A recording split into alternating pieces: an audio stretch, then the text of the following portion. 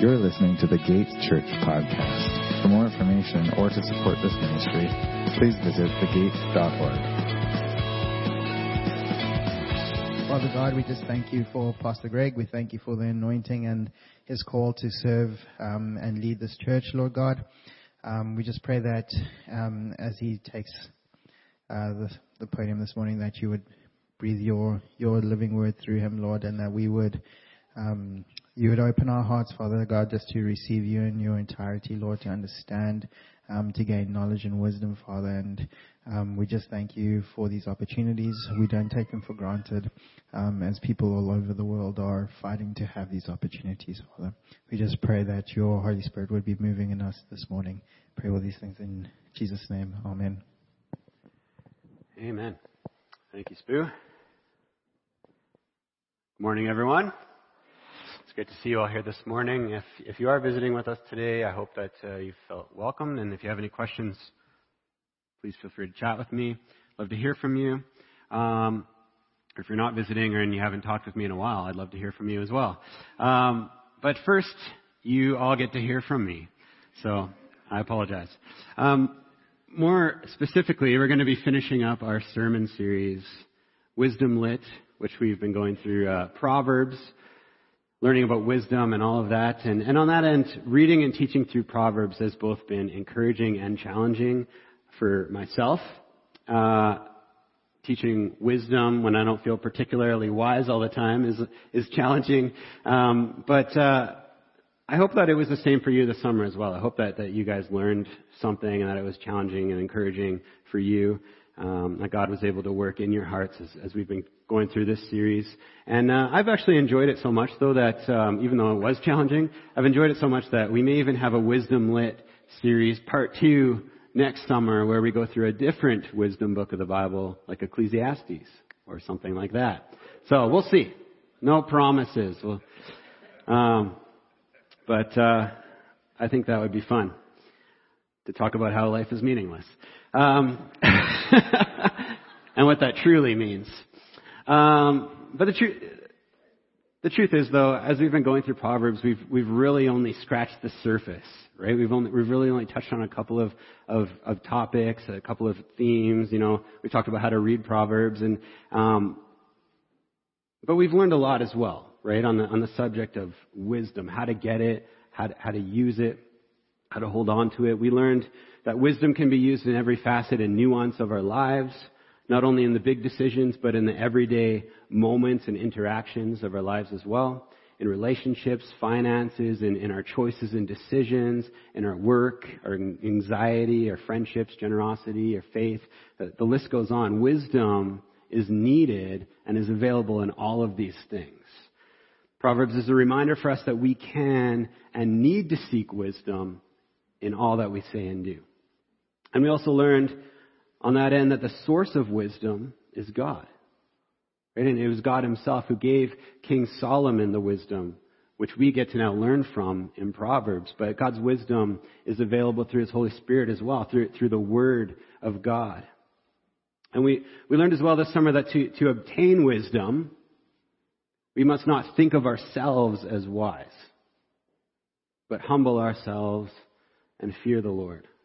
Fearing the Lord is the beginning of wisdom, right? We need to be open to learning, to instruction in his word, to obedience, to discipline, and to increasing in knowledge, right? We also learn that wisdom wants to be known, right? It's not far off and unavailable, and, you know, we don't have to go through a treasure hunt to find it. No, wisdom wants to be known. Proverbs 1:20 says, "Wisdom cries aloud in the street. In the markets she raises her voice." So, in other words, wisdom is readily available. Right? She wants us to find her. She wants us to know her. And we learned, too, that wisdom isn't just some neat advice. Right? It's just not just a bunch of advice. But ultimately, Proverbs is pointing us to a person who we can know and be in relationship with. His name is Jesus. This is why wisdom is often perceived as someone to marry or befriend. And Jesus is this wisdom revealed to us in the flesh. In Matthew 12, it says Jesus is greater than Solomon. Right? Greater than the wisest man in the known world at the time. The one who started the wisdom tradition. But Jesus, it says, is greater than him. And in 1 Corinthians, Jesus is called the wisdom of God. It doesn't just say he's wise or he has wisdom from God. No, he is called the wisdom of God. And in Colossians 2:3, it says, in him are hidden all the treasures of wisdom and knowledge. On this subject, Daniel and Jonathan Aiken wrote, and I read this quote at the beginning of our series as well. They write, what if wisdom was a person you could love and walk with? And just by knowing, loving, and walking with this person, it would actually make you wise. What if wisdom was a person who spoke to you? And by listening to wisdom's voice, you could actually grow in wisdom. Proverbs will teach us that wisdom isn't an Israelite Dear Abby. It's not a bunch of tips you learn to live out. Wisdom is a person, Jesus of Nazareth. Through a relationship with him, you can be reconciled to God, to others, and to the world around you. Through a relationship with him, he will begin to produce in you the wisdom he lives out, the wisdom of Proverbs. So because of Jesus, because we get to know him and learn from him and be changed by him and strengthened by him, right? We have a better chance of being wise and making wise choices than even King Solomon himself did, who, as we know, even with all the wisdom, still turned from the Lord and chose folly. And then finally, among many other things, this summer we learned that wisdom is a source of life, abundant life, and eternal life in the presence of our Lord. Unlike foolishness, which it says produces foolishness and ultimately leads to death. On that topic, we turn today to Proverbs 3, which is like a love letter about wisdom. It's expressing how valuable and enriching wisdom is for our lives. It's also a plea by King Solomon to his son, urging him to pursue and hold on to wisdom and be faithful to her. He says in verse 18, she is a tree of life to those who embrace her. Those who hold her tight are happy.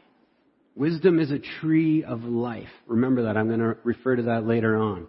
Wisdom is a tree of life. And in verses 22 to 24, it says that as we hold on to wisdom's sound judgment and discretion, it says they will be life for your whole being and an ornament for your neck.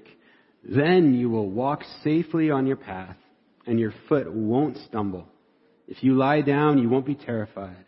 When you lie down, your sleep will be pleasant. Your sleep will be pleasant. You won't lie awake at night in regret or with worry or bitterness or what ifs. You'll sleep soundly and peacefully. That sounds pretty good, right? And on that end, I just want to ask you rhetorically, what keeps you up at night? What keeps you up at night these days? I said rhetorically to whoever answered that question. That means don't say anything. I'm just kidding. I'm just kidding. You can tell me. I'm here for you. But I'll be the first to admit that I had a very stressful week, okay? I was preparing for a wedding that I performed yesterday. I was dealing with costly building issues that we're having here at the Gate. Well, at the same time, trying to prepare this message, conclusion to the whole series. Not that big of a deal, I guess, but also paying for a new roof for my house, which sucks. Dealing with plumbing issues at my house. Planning for the fall, the series for the fall and moving forward. Trying to heal from a soccer injury. Preparing our kids for school and myself mentally because Liam is going to be going into middle school, which is freaking me out probably more than him. There was a lot going on this week and much more. And I'll admit, because of all of that, there were some nights where it was hard to fall asleep. You know, I needed sleep. I was dead tired, but my introverted mind wouldn't stop thinking about everything, right? Because I was stressing out. I was worried about not finding solutions to the problems I was dealing with. I was afraid of not being able to get things done in time, even doubting myself and my calling and my abilities. And thinking, what's the point anyways? And I was creating scenarios in my mind of all the things that could go wrong, on and on and on. The synapses in my brain kept firing off, and they wouldn't let me go to sleep. Definitely not the makings of a peaceful sleep. How many of you have been there? But what I've come to realize and was reminded of this week in my preparation for this morning is that if faithfully holding on to wisdom's discretion and sound judgment leads to peaceful sleep, I must not be doing that. Ultimately, then, what it came down to for me was humbly recognizing that my restlessness, my worry, my doubt, all of those things was pointing to a deeper issue. That I wasn't fully trusting in the Lord. I wasn't fully placing my faith in His provision, in His ability to turn all things for good. I was worrying because I was doubting that, right? I wasn't trusting in His grace when I do mess up. I wasn't trusting in His comfort and refuge, in His strength and calling, and in His sovereignty and His desire to bless me and give me wisdom. I was stressing out because I had turned inward into myself for resolve and understanding. And I wasn't finding any. I was only finding zero sleep. And this realization also led me to a deeper revelation or understanding of what wisdom really is, and that it's really simple, but profound, which is that the book of Proverbs can be summed up as this: wisdom is trusting in the Lord.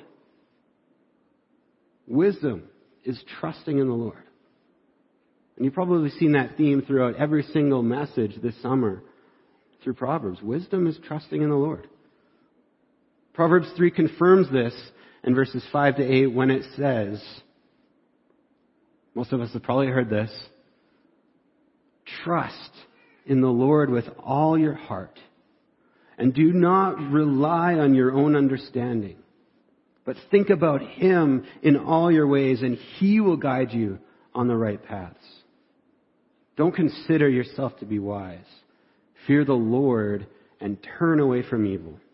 This will be healing for your body and strengthening for your bones. So again, the constant message throughout Proverbs is this: that to be wise is to trust in the Lord. To lean on Him, to obey the greatest commandment, love the Lord your God with all your heart, soul, mind, and strength, and to pray as Jesus taught us, Heavenly Father, not my will, but your will be done. And when we don't, well, that's what keeps us up at night. But what does it mean to trust in the Lord and lean not on our own understanding? Well, first of all, I want to tell you what I think it doesn't mean. I think it doesn't mean a lot of things, and I'm just going to say one thing that I think it doesn't mean. It doesn't mean turning off our brains. Proverbs reminds us over and over again that part of what it means to grow in wisdom is also to grow in knowledge and insight. So God's not calling us to shut off our brains here and just, believe blindly or whatever, right? So let's not misinterpret these verses as saying something they're not. But with that being said, what then are these verses saying? Well, primarily, I would say that they're saying above all, no matter what, even when it doesn't seem to make any reasonable or emotional sense, these verses are saying that the wisest choice of action is to always follow God's word. To trust in His ways, His voice, His commands, His design, His spirit, and His plans. These verses are a reminder for us that God's thoughts are higher than ours. That His ways are deeper than ours. That He is the source of wisdom, which means He knows what's best. His will is perfect. He knows the outcome. And we need this reminder because too often we tend to place our trust on and make decisions based on our own understanding or allow our feelings or our culture to dictate our thoughts and our actions, don't we? Timothy Keller writes, "Our culture tells us to submit everything to our understanding, to question everything, including the Bible. But everyone must choose something to not question. Modern people don't question their right and ability to question everything. So everyone is living by faith in some ultimate authority. And Proverbs calls us to make it God's word, not our reason and intuition." So the world says, in other words, the world says we can trust ourselves, our individual logic. But can we? We're getting a little philosophical here. If we don't know the picture, the big picture, can we? God knows the big picture.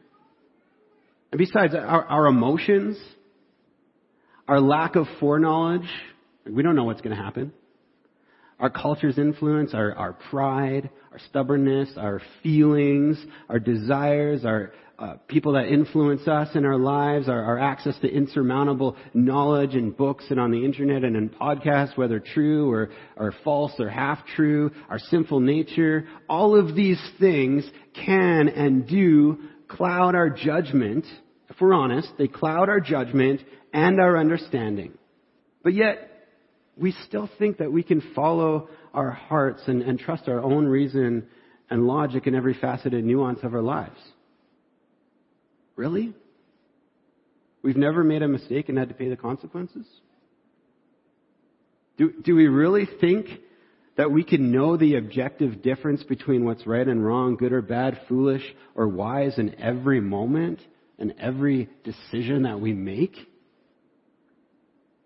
And don't get me wrong, again, God gave us brains to use, right?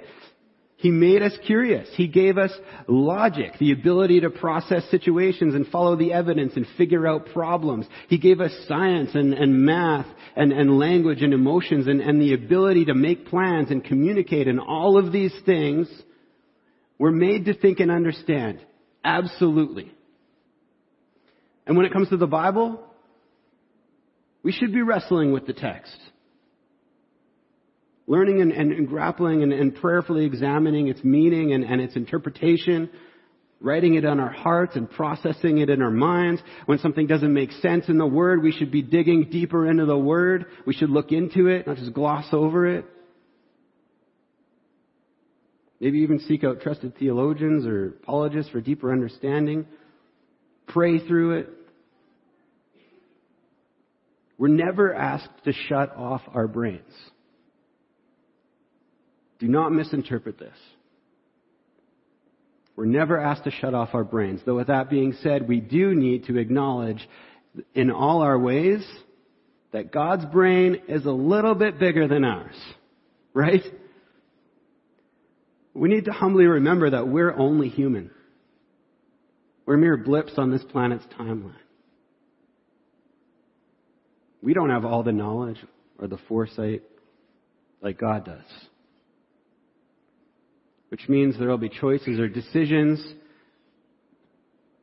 that need to be made where despite what our limited understanding is telling us, despite what the world is telling us, despite what our feelings are saying to us,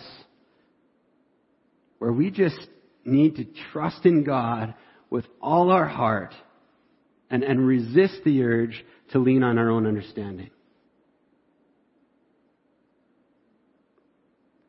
Because we all know, and we've all experienced this, that our own understanding and our own heart's desire is often in conflict with what the Word of God says. Right? For example, our hurt feelings might tell us we have the right to remain bitter against those who've hurt us. that feels right. But yet God's Word tells us to forgive unconditionally, even as we're forgiven in Christ. And the world's logic or our own heart will often seek to justify our right to retaliate or strike down our enemies. When God's Word tells us to love our enemies instead. And our coworkers or our friends might egg us on to punch back when we've been struck. Are you going to take that? And that feels totally justified in the moment. But yet God's Word tells us to turn the other cheek. Our pride or our ambition might convince us to lie and cheat and steal in order to get ahead in life. But yet God's Word tells us that it's better to be poor and have integrity than to be rich and corrupt.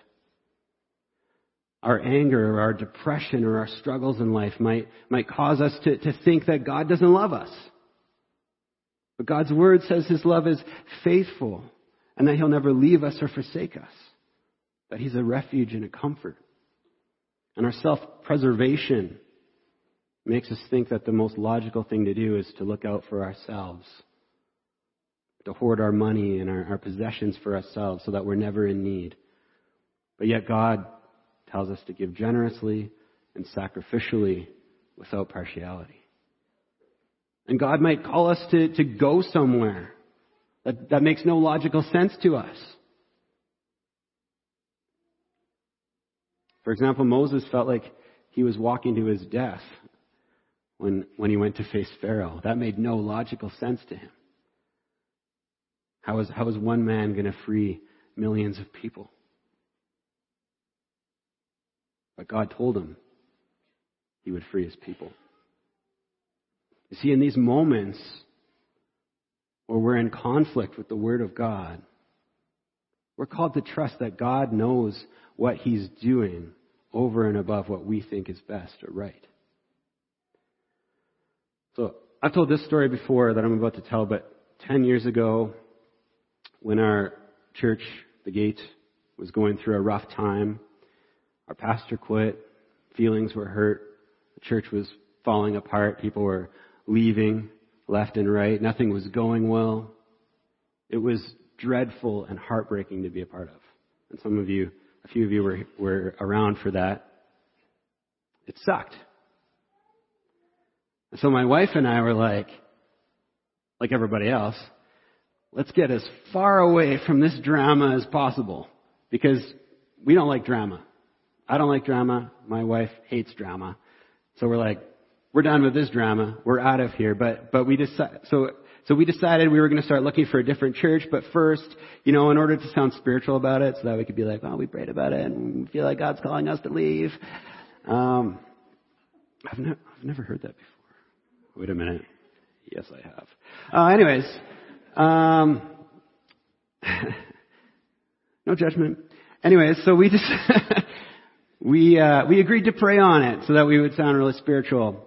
And it's a good thing that we did actually pray about it, because guess what? The next day we unexpectedly informed each other nervously and hesitantly, because we thought we were going to be in disagreement with each other, that we both felt that God was actually calling us to stay at the Gate. Despite the fact that our own hearts and our own logic and our emotions cried out for us to leave this place of hurt and ruin behind, instead we decided to trust in God. And we stayed. It didn't make any sense, but we stayed. And a year later, we realized why God was calling us to stay, as I was hired on as a pastor. You see, we think we know better than God, but we don't. We think we can logically work out all the details and predict the outcomes of our actions, but we can't. We think we can define for ourselves what's wise or foolish, but we always fall short. And if I had run from this place, who knows where I'd be? But God made my path straight when I trusted in Him and not in my own understanding or feelings. And that's what this passage is telling us.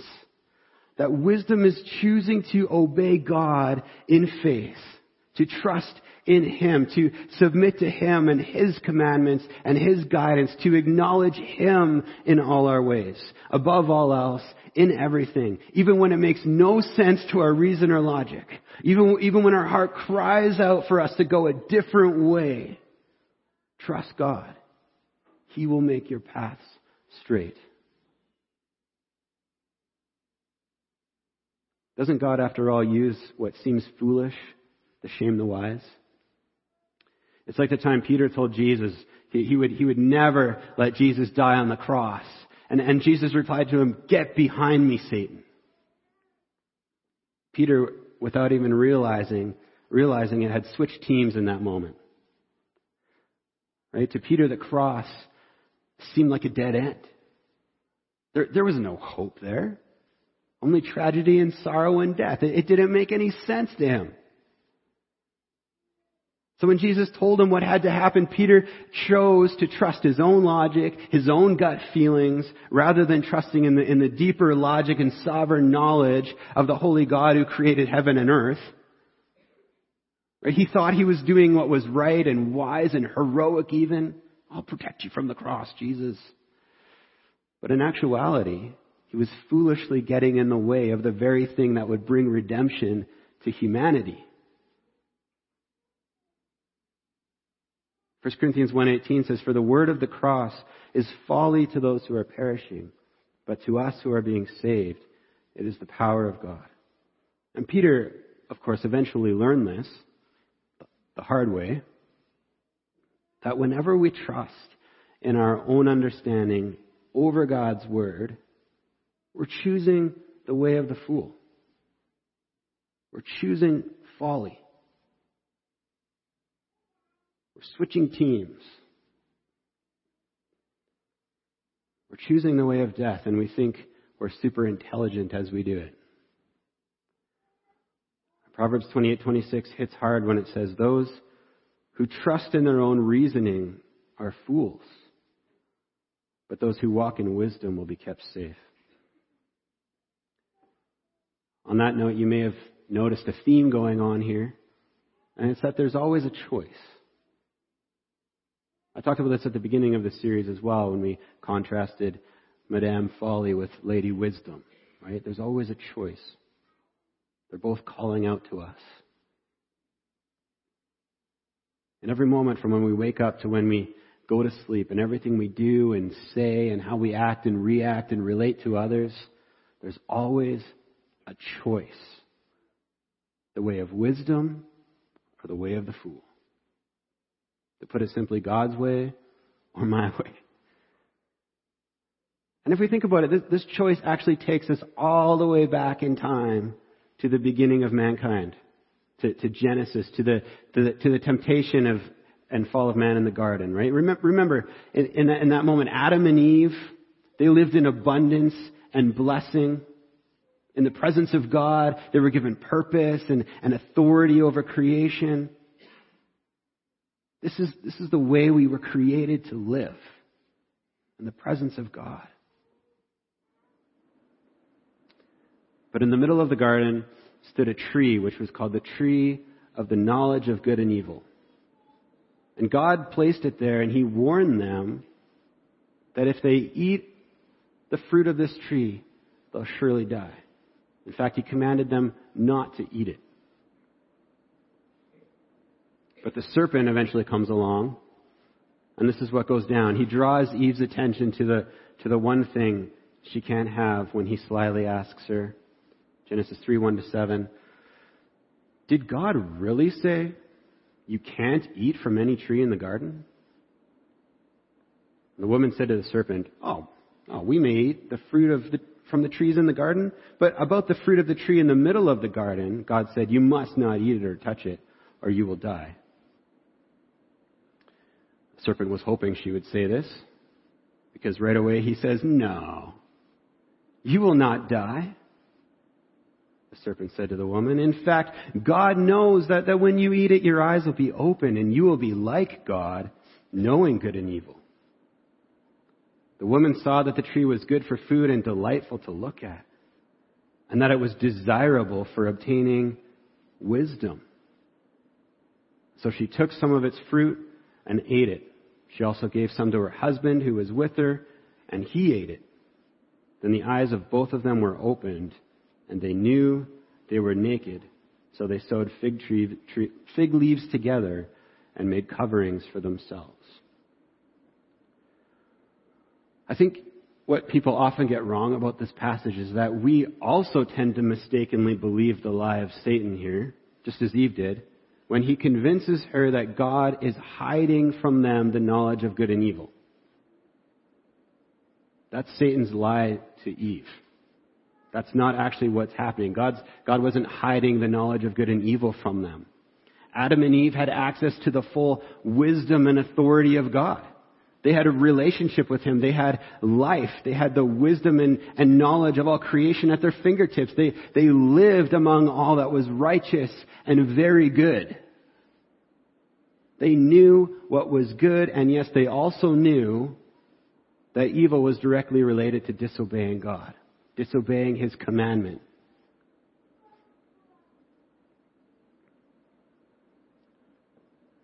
So we need to realize what's really happening here, which is that Adam and Eve decided in that moment of doubt and temptation that they wanted the ability to define wisdom and morality on their own terms, apart from God. They wanted to be gods themselves and make up the rules. By eating of the fruit of the tree, they chose to trust in their own understanding.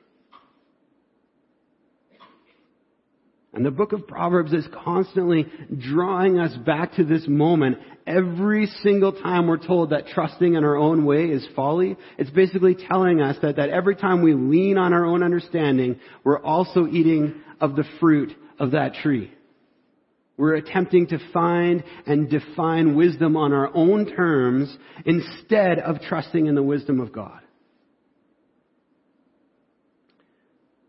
And as was pointed out in a Bible Project podcast that I was listening to recently, the reason the tree was placed in the middle of the garden was precisely so that it could be seen from everywhere. No matter where they were, that tree was always in sight. In other words, it's a reminder that in everything we do and say, that choice is always in view. To either trust God or to lean on our own understanding. To trust in God's wisdom or to attempt to define it ourselves.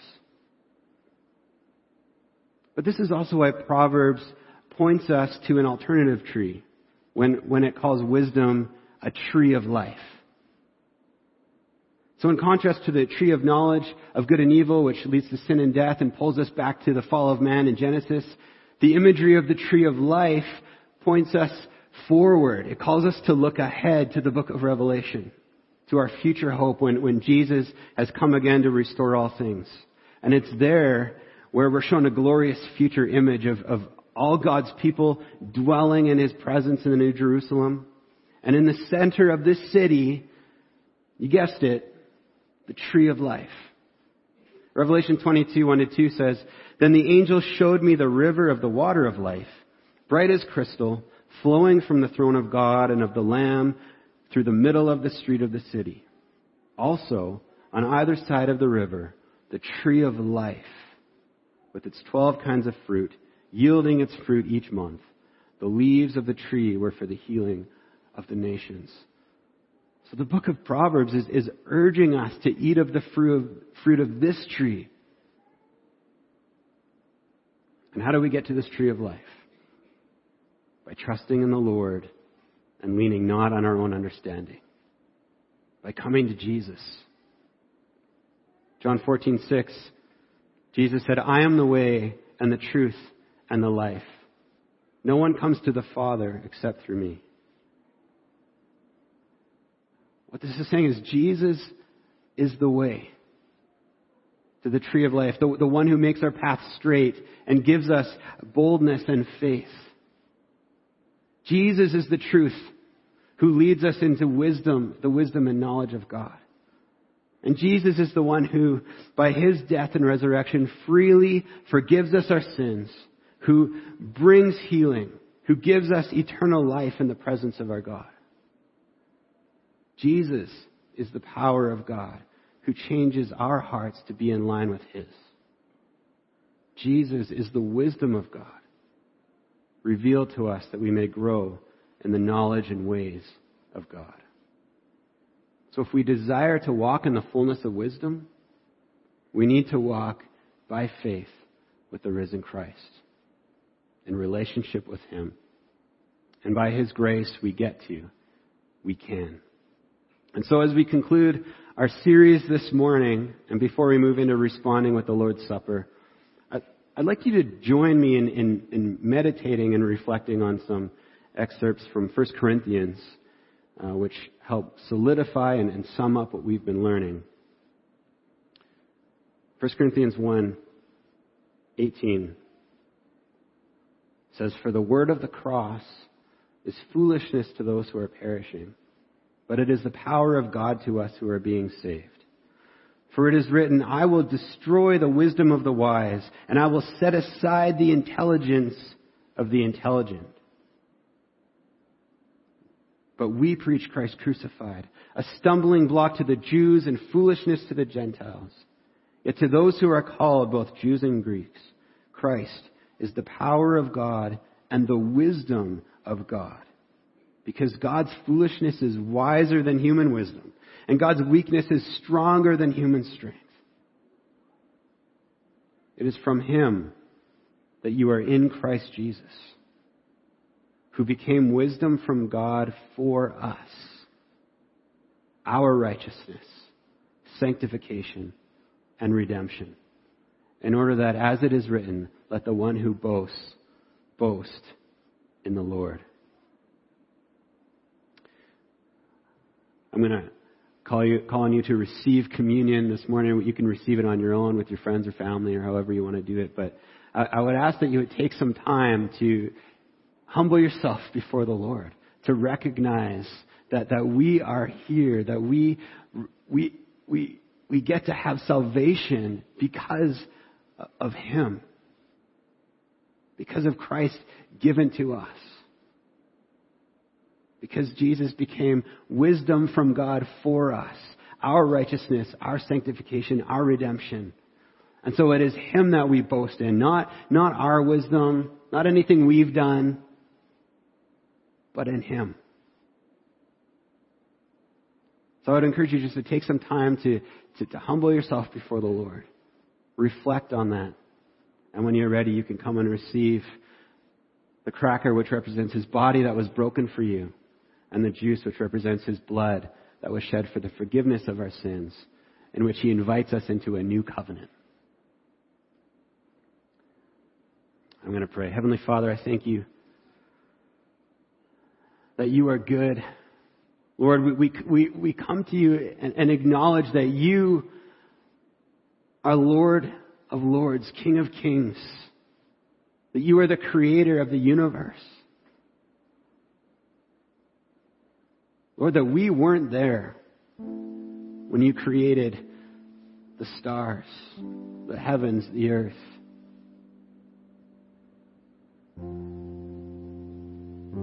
And we don't know what's to come and how you will move. And Lord, in light of that, we surrender ourselves and humble ourselves before you and trust in your wisdom, in your grace, in your Holy Spirit to guide us into all truth, to help us grow in the knowledge of who you are and what you've called us to do. Lord, help us to trust in you and not lean on our own understanding. Help us to acknowledge you in all our ways. And we thank you that as we do, you will make our path straight. You will bring healing to our bones. You will give us life You will give us restful, peaceful sleep, Lord.